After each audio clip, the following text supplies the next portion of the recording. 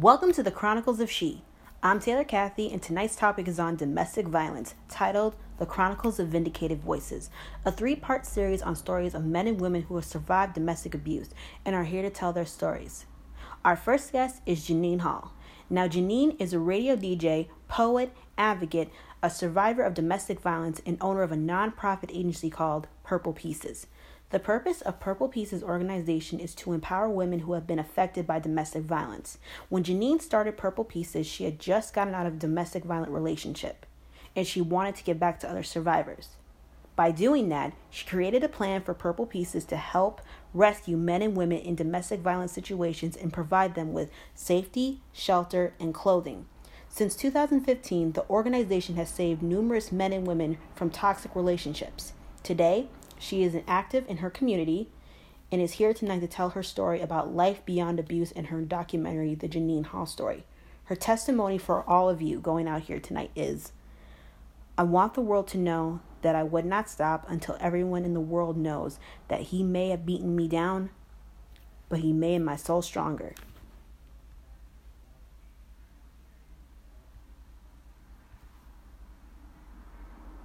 Ladies and gentlemen, please to welcome Janine Hall. Hello. Hello, everybody. Hi, how are you? I'm great. Thank you for joining us. No problem, no problem. How you guys doing tonight? We're doing pretty good. Oh, my goodness. Yes. Oh, now. Well, it's great to have you on the line. Thank you so much for coming to the Chronicles of She to tell your story.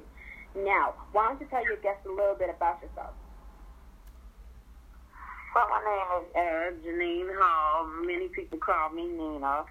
I am a poet. I'm a playwright. I'm a motivational speaker. I'm a web designer. I'm a DJ. But most of all, I am a domestic violence survivor. That's a little bit about me. Yes, indeed. Now, Miss Nina, coming on here is such an honor to be in the presence of you, to tell your story of how you survived one of the most hardest things that anybody can go through. And that you're allowed to tell your story. So why don't you tell us about your story of domestic violence? Tell us. Well, I was in a 3-year relationship, and for the first 2 years of the relationship, everything was fine. The only thing that he lied to me about was his age. He told me he was 24, but come to find out he was only 20, so he had lied about his age. But by the time he had told me about that, it was too late because we were already, kind of deep in a relationship. So it was kind of too late. So I kind of brushed it off, looked at it, and was, it's nothing but age. Kept going with the relationship. So like I said, the first 2 years that we were together, it wasn't bad at all. I cannot say that it was, because it wasn't. He showed no signs of domestic violence or no signs of being violent or anything like that, because he was just like super nice, super cool. We just had fun together for the first 2 years. But the 3rd year in our relationship, it was just like every day it was something.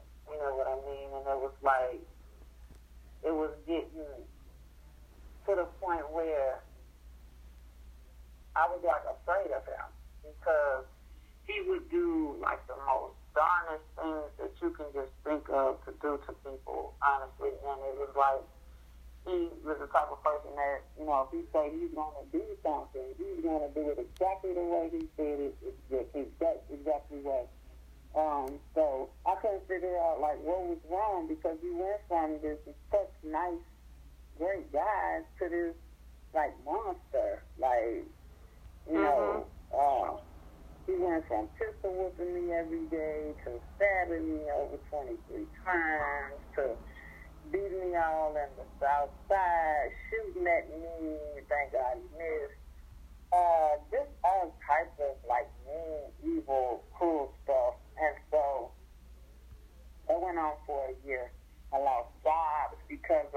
him and everything. So I was in Atlanta. Oh, and, my gosh. I didn't have, like, any family members around me. It just was me. And so I had started paper trails. I had called the police to try to get them to take him away. But the only thing they would do when they come is they would tell me, like, you will have to get up with your building manager, basically to have my building manager evict him, like, you know, if I was getting evicted. Because once you with somebody for 30 days, they establish residency. So they was like, you have to go to your building manager to let them evict them because there's nothing we can do. So that didn't help. And then, you know, if they do take them away, they'll just be like. So basically, you were a prisoner in your own home. You were a prisoner in your own home. Pretty much. Because I used to wonder, like, what is it? Do they want me to die before something happens? You know, so that was the way I was starting to feel. And then another thing is, like, if they do take them away, you know, up here, they come and get somebody, they probably going to take them away for like 72 hours, 3 days. At least 3 days to give you time if you need to get away or something. You got 3 days to do what you got to do. But down there, they was just like, oh, well, is this somewhere that you can go, you know, to kind of calm down, and then you guys can come back together later? I'm like, no, take him away. Don't take him and bring him back. Take him away. So it came to that. And then another thing, like in Georgia during the time when I was down there, if you with somebody for over 6 months, it was considered like common law marriage during that time. So really, it just was like a lot of stuff, that was like going against me. And I'm trying to, get him away from me. And then I called the National Domestic Violence Hotline. I mean, not trying to take anything away from them, but they were just asking me questions that I felt like I don't have time to answer your questions. I need help, and I need to get away now. You know what I mean? So exactly, it was just like, what do I do? You know, what do I do from here? So I ended up going home. I ended up telling my supervisor, because he came up to my job one day threatening my supervisor with a bat, trying to hit the man, hurt the man. So I ended up losing my job, but before I lost my job, I was trying to tell them what happened, so they ended up giving me my job back because they understood. So, they were just afraid, which I understand, but I ended up telling them what happened, and I was doing collections at the time. So I said, if I make enough money, I'm going to go and go buy me a car on my lunch break, and I'm leaving everything behind, because I was to the point where if I don't get away from him, I am going to end up dead, and then nobody's going to know, because I'm not around my family. I'm just around him and his family. So ain't nobody going to know. So I ended up making enough money. I went on my lunch break, bought me a purple 96 Lumina. I drove all the way to Chicago, did not look back. I left everything there. So I want to say maybe like 2 weeks later, I was going down my mom's parking lot, and I just heard somebody say, Nina. But I ain't paying no attention. I'm steady walking and stuff. I'm looking around. I don't see nobody. So all of a sudden, I heard it again. This time it was closer. I looked around, and it was him. I forgot my mother used to send me FedEx packages.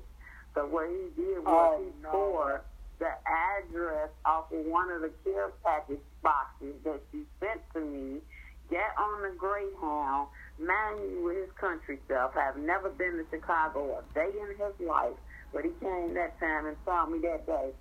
And so he ran, and like I'm trying to run and hurry up, and it was almost like a movie, I promise you, because I was like trying to get my keys. They kept falling, they fumbling, I couldn't get them right.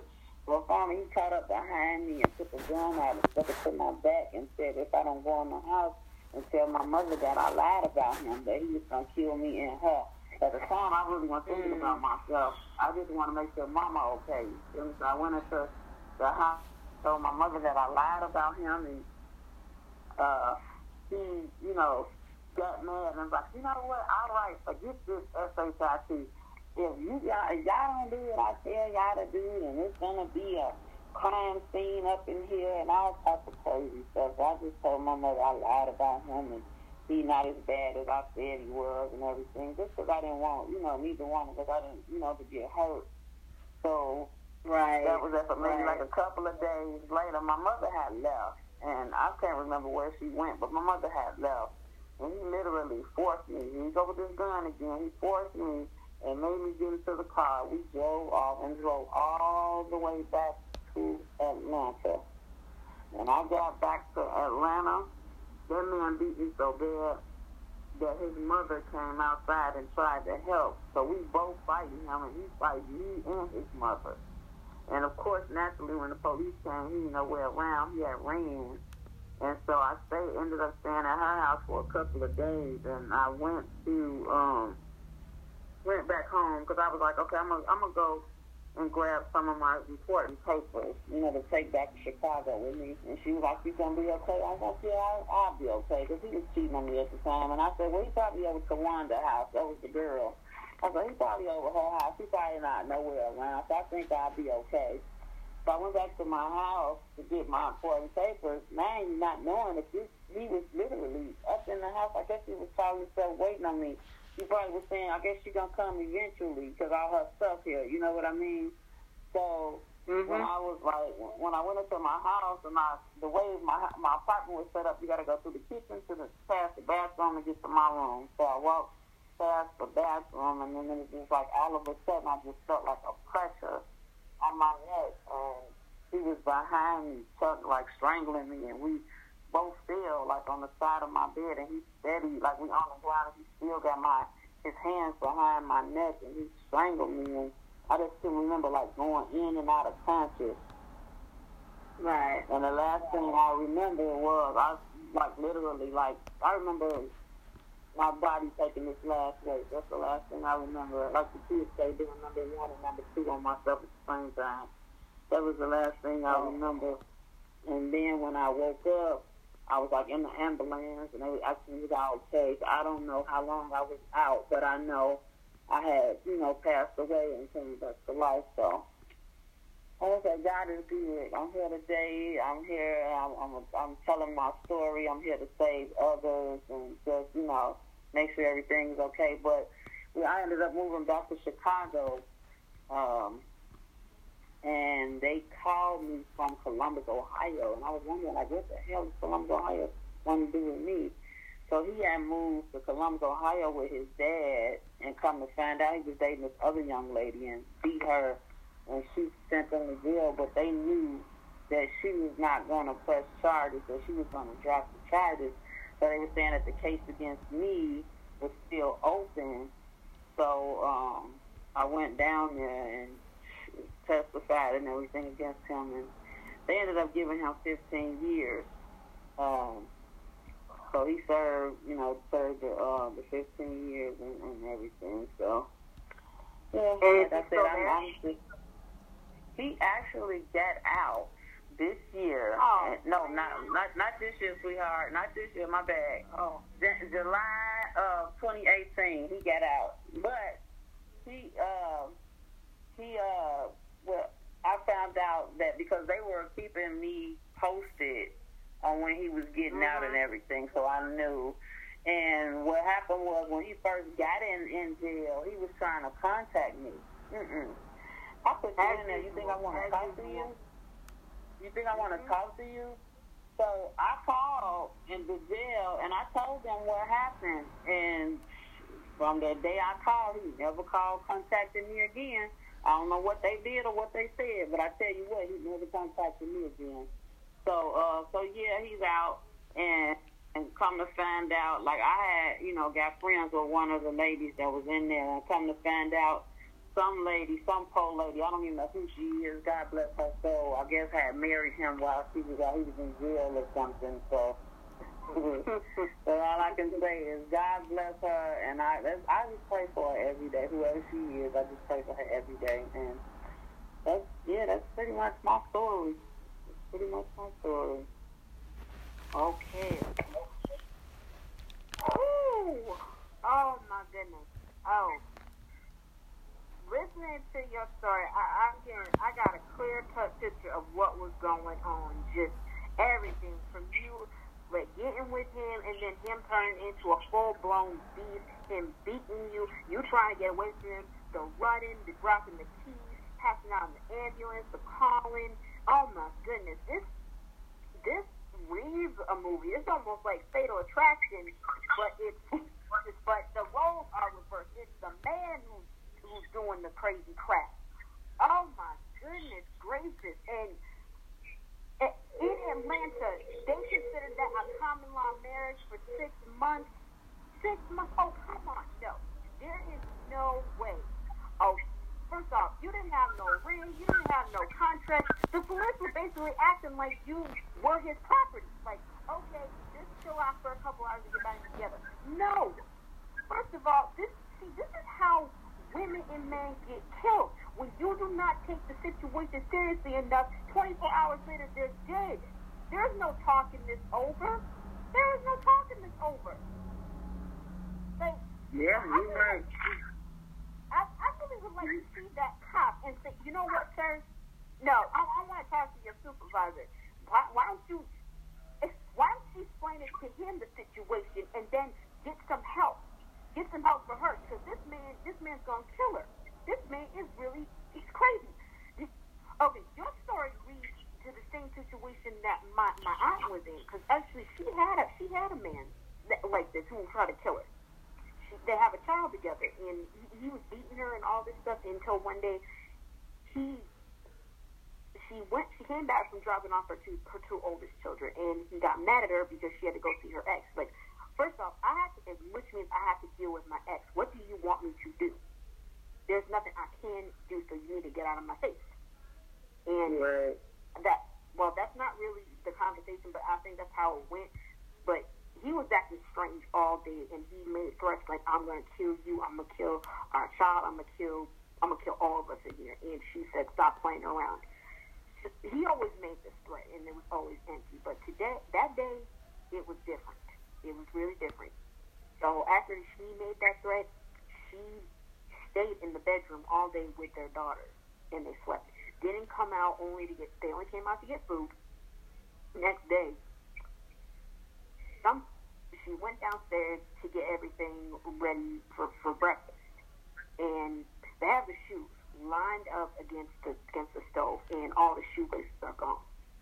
And red flag number one, shoelaces are gone. She's wondering where he is. That's when she hears footsteps in the laundry room, and she goes in. She sees this guy making nooses, 3 of them, for her, their daughters, and him. And she immediately ran to her daughter's bedroom, grabbed her, didn't have nothing on but a white beater and some shorts. Baby's only wearing a diaper. Gets in the car, and he's chasing after her, and she calls 911. They take him to put him in the psych ward. Next day, after this happens, they call her and tell her, he's clear, you need to come get him. This man tried to kill me and our daughter. I have to come get him? You're out of your mind. That's when her mother told her. Her mother told her, go get him. I'm going to go down to the court office and get some papers filed. She did. She picked him up. Don't know the conversation, but she dropped him off at the airport, and she made him sign over his rights to their daughter. What you did, you will never be a part of her life after this. You're done.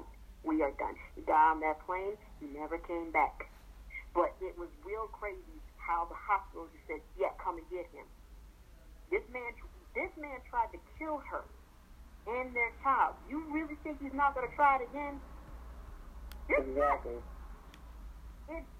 If he went back up in that house, I have a feeling all of them would have been dead. All of them. Yeah, all of them, yeah.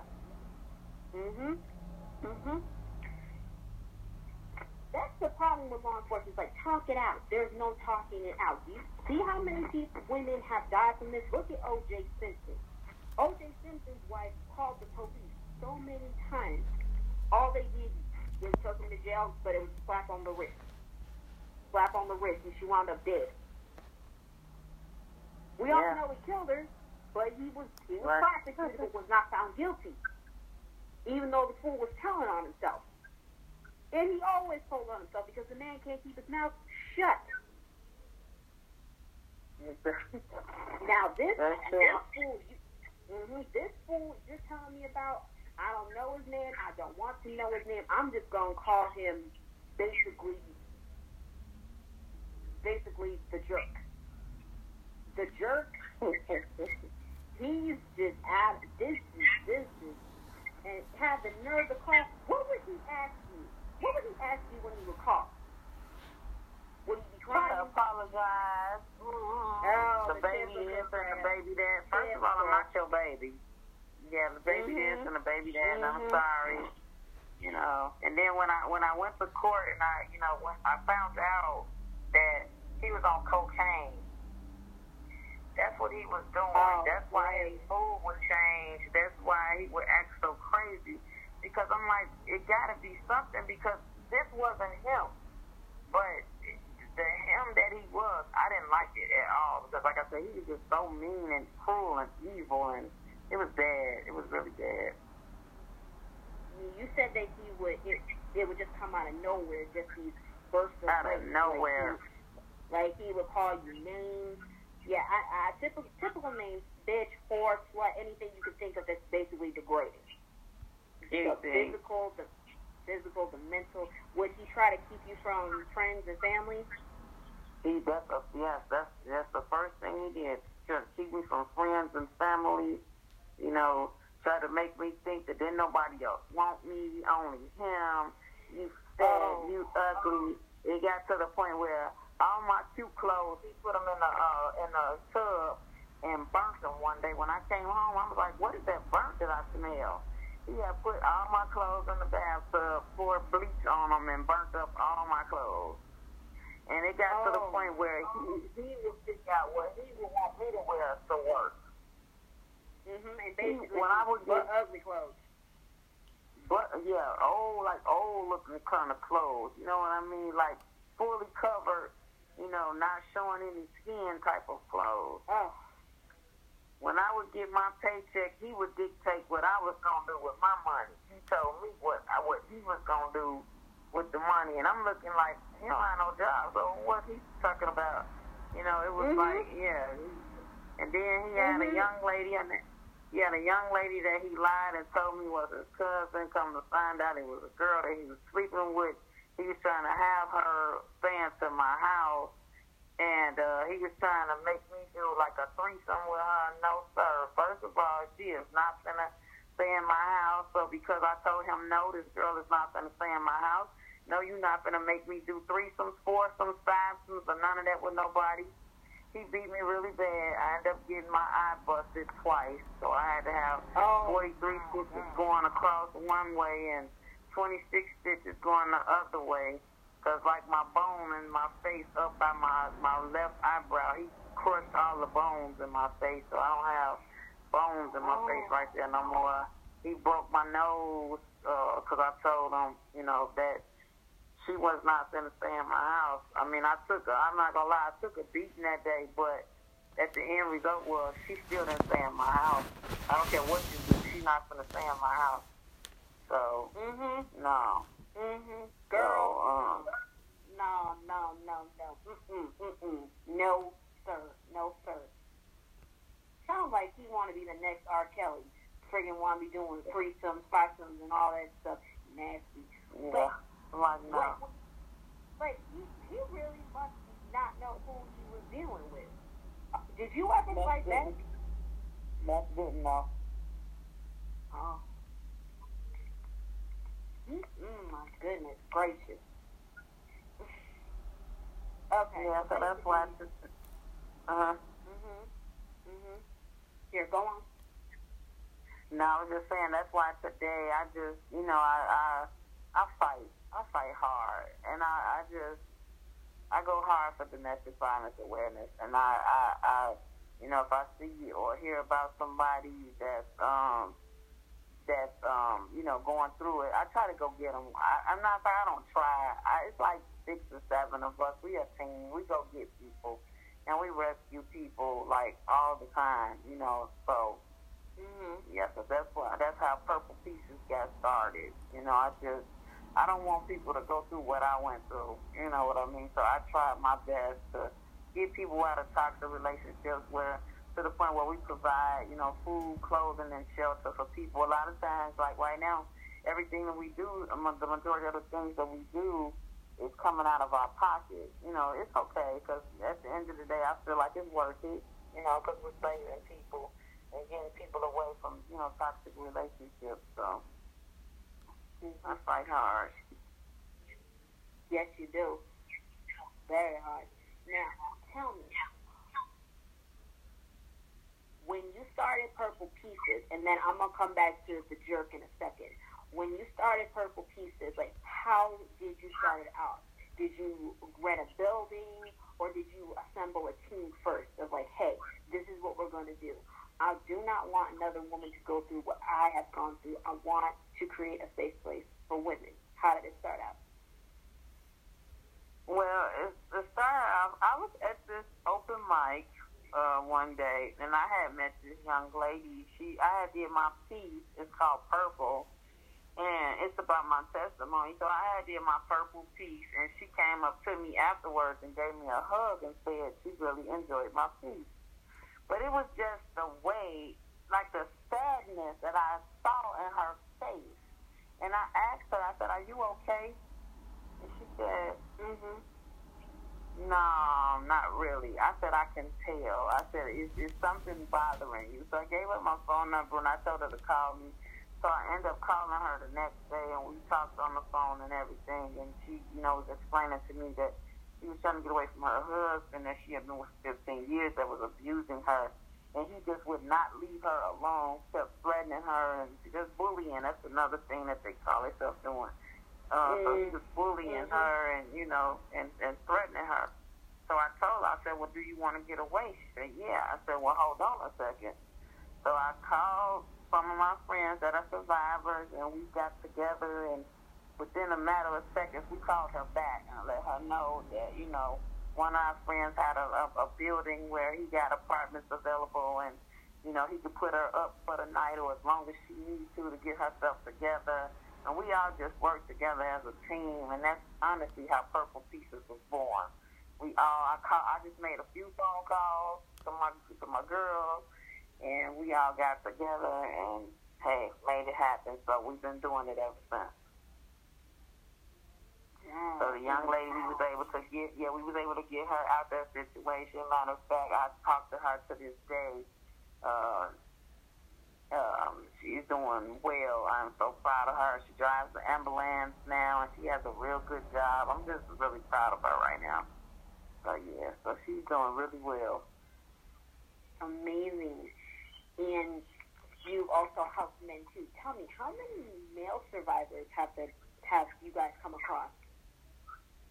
We've only come across maybe 3 male survivors. 3. So we've only rescued 3 men out of a situation. One of the guys was, male-male relationship, and then the other 2 were with women. The other 2 was with women. And it was just to the point where they knew these guys were good and know these guys would not hit them. So they was just, hitting on them and stuff because they knew that these guys would not hit them back. That's what basically I gathered from both of, the guys that we helped. So, and guys pretty much do exactly like girls, like the women do. They don't want to say nothing, but they don't want to say nothing for the reasons of because, men are supposed to be macho and protectors and providers and stuff like that. So that's why the guys, don't say nothing. But a lot of the guys, wouldn't say nothing, so they would stay in these relationships, just like, we do. They stayed in these relationships, and they just wouldn't leave, because they've been brainwashed, basically. That's all it is. You just been brainwashed. And so they stayed. They really stayed. So yeah, they stay because they feel like they can't do any better, and it's that idea they put in their heads, like no one else will love you like I do. And accepting that fate is going to lead you down a pretty bad road, either death or it can be passed along to your children. And what's wrong with today's society is that we glorify toxic relationships nowadays. Like, oh, a man don't love his woman enough if he don't hit her or degrade her, call her a bitch and call her all this stuff. Like, that's abuse. Like, and we're so consumed by it that we got girls taking any kind of treatment, just lowering themselves and accepting how they are treated. Even the men. Like, I've seen men get slapped across the face for basically just staring at a wall, and the female is convinced that he's staring at another woman. Like, has it ever occurred to you that he's not staring at another woman, that he's just thinking? How about you ask him? Ask him, what are you thinking? Instead of popping off the way that you do at him. Because that is considered abuse. Some people think it's cute. Some people think it's cute that one woman slaps her man upside her head. Like, I used to at a time, like, but I would do it for fun. I'm just like, stop. But if it's to the point where I'm hurting him, he tells me, stop. I'm like, okay, I'm sorry. I did not mean to do that. I was just joking around. But when somebody keeps doing that, it has to be corrected. Because when someone says no, it means no. And same thing with the guys. Like, you see how some guys treat their women today. They treat them like they're dogs. Dogs talking to any kind of way. There's even a situation where a man, I think he admitted to cheating on his woman. Like, yeah, I cheat on you, but I always come back to you. Right. That's abuse. That's abuse. That's freaking emotional abuse. Like, that's taking on like just basically mentally breaking a woman down. They act like you God-given women. Second of all, you're not. And the fact that you are bringing a woman down just because you want her to be that way so she won't depend on anybody else, you are just leading her towards somebody else that will treat her better. Yeah, that is true. It's so many forms of abuse. Like I tell some people that I talk to on a regular basis, some people will be like, you're in abuse and you like don't even know that that's exactly what that is. So yeah. And then a lot of people mistake love for lust. You really think you love somebody, but you're really not loving that person. You just lusting after that person. That's all. Exactly. So. Basically, like what the jerk was doing. The jerk was in lust, and he felt like because you loved him, he could do whatever he wanted to do to you. Yeah, that's what he thought. That's a narcissist right there. That is a malignant narcissist. Hopefully that's the correct term that I'm using. I know what a narcissist is, but I don't know what. I hope it. If he does that, he sounds like a narcissist. Exactly what he is in his rarest form. That's what he is. Mm-hmm. Everything about him was just all bad. You know. Mm-hmm. So he did a good job though of pretending. Huh? Yep, he did. Yeah, but eventually, whoever this woman he's with now, that mask gonna fall off, and she gonna see like, oh my gosh, I've been sleeping with the devil. Yeah, I need to get that. When he gaslight situations, like out in public, like what he did with attacking Jabbar and with friends, like would he do this like when you go to social gatherings, like just gaslight? I honestly didn't go to any social gatherings with him, to be honest with you. I didn't really go outside until I was getting ready to go to work. So because work was the only peace that I had. It was the only time where I was happy. it was the only time where I was laughing and smiling was when I was at work. And then he would call me like a million times a freaking day. And my boss would be like, Janine, you got to tell him that, he can't keep calling like this. And I would tell my boss, Miss Jackson, I'm telling him not to call. But he said he want to call me. And she's like, well, he can't. So he would, answer I'd get on the phone, to try to tell him to stop calling. And he'll be like, what? What do you mean stop calling? So, you must be seeing somebody else at the job. But it was just always something like, no, I'm not seeing nobody at the job. You just can't keep calling me like this because you're going to make me lose my job. And then he asked them and blah, blah, blah. They don't tell me who to call. I can call, come home now. I can't come home. I'm at work. And he was just like, real stupid. It's very stupid. Trying to make me go home and everything. Mm-hmm. Basically, like an angry teenage boy.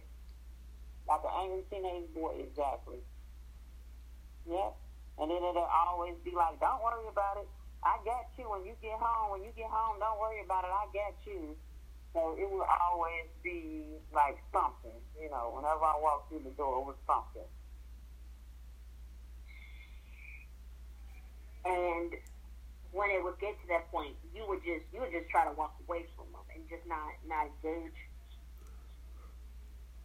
I would try to walk away from him, but he was just like really aggressive. Like one day he called me at work and I was like really happy on the phone and it was like, don't worry about it. When you get home, I got something for you. I got something for you. So I'm trying to say, oh God, I'm not in the mood for this today. You know what I mean? I was just on the train on my way home just praying like, God, please, just make it better, because I didn't know what was coming. So what happened was I got off the train and I saw him, but he didn't see me. So he came up the stairs and he was calling my name and took a gun out and shot it in the air. And people were scattering everywhere, like literally. And I'm like, where is the damn police at when you need them? You know what I mean? Nowhere, nowhere around. Like, where are they when we need them like now? So, what he did, he ended up seeing me and he drug me down the escalator and everything, beat me and hit me with the pistol. And then when we got home, because our house was like across the street from the train station, he just started beating me like really bad with the pistol. And every time I would try to get hold my hands up to block my head, he would hit my hands and make me put my hands down, made me sit on my hands while he pistol whooped me one day. It was bad. This man just, like I said, he just pistol whooped me every day, stabbed me, all types of stuff. Anything he can think of to do to me, he'd do it. Where were you stabbed? What was I, what, huh? Where were you stabbed? I was stabbed in my arms, in my back, in my legs. Stabbed over 23 times by him. Oh my goodness! And when you went back to live with your mother and you told her, what was her reaction? She felt bad and she was angry because she wasn't down there with me. So, but like I was explaining, I'm okay, Mom. I'm here now, so I'm okay.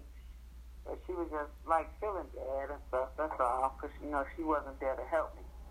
And it's like I'm the only girl, so it's like my mama's baby, So, so yeah, so right. She felt bad. I bet. Oh. And when he came to Chicago to get you back, and he saw her, what was her reaction? Like, was she buying the story that you made it up? You could tell that she knew better. You know what I mean? She knew better. She kind of sensed something was wrong, but, she went along with it because I was trying to, like, give her the gesture, like, something ain't right. But she kind of figured it out. Mhm. Yeah. Mhm. Who? Man, I would have figured that out by a mile away. If this fool is just showing up out the blue, like, he up to something.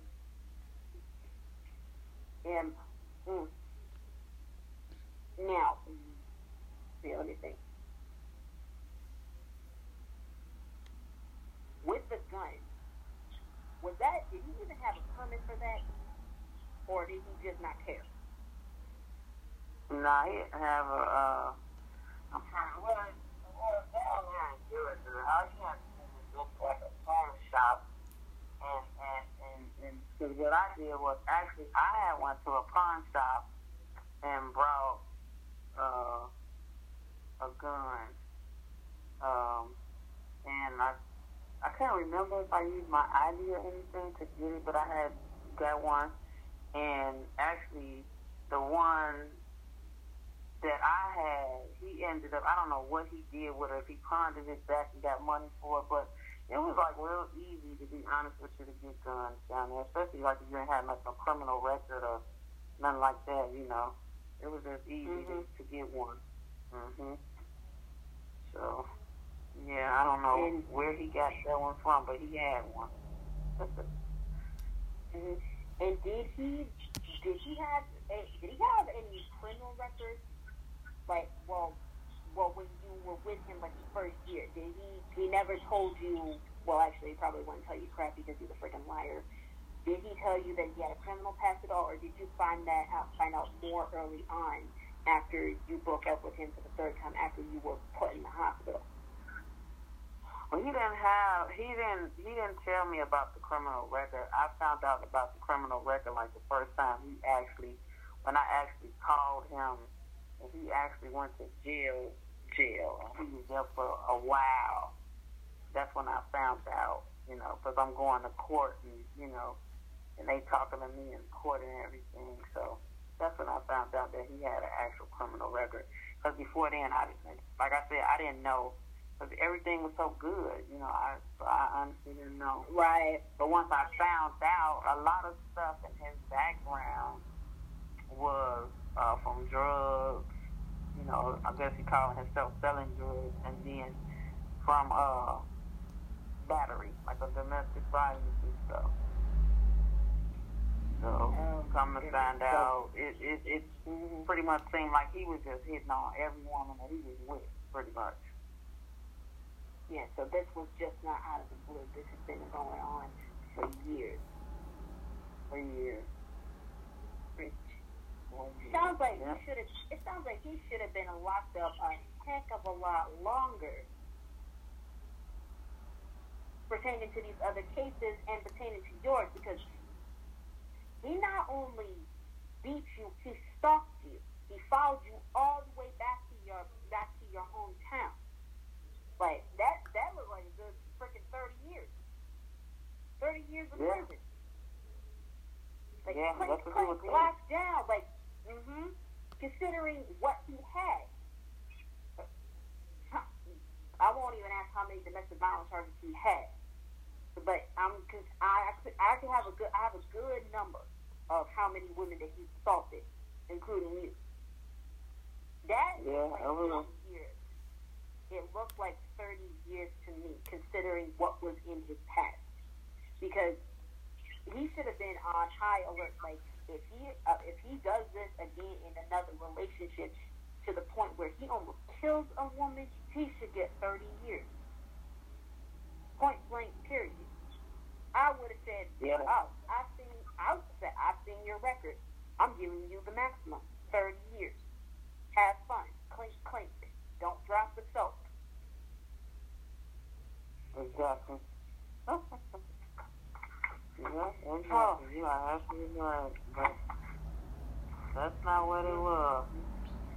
No, it was not. And look at how many domestic violence cases that we've had with women where they try to get away or have gone back and they wind up getting killed. They leave, wind up getting killed. They leave or wind up having to kill their assailant.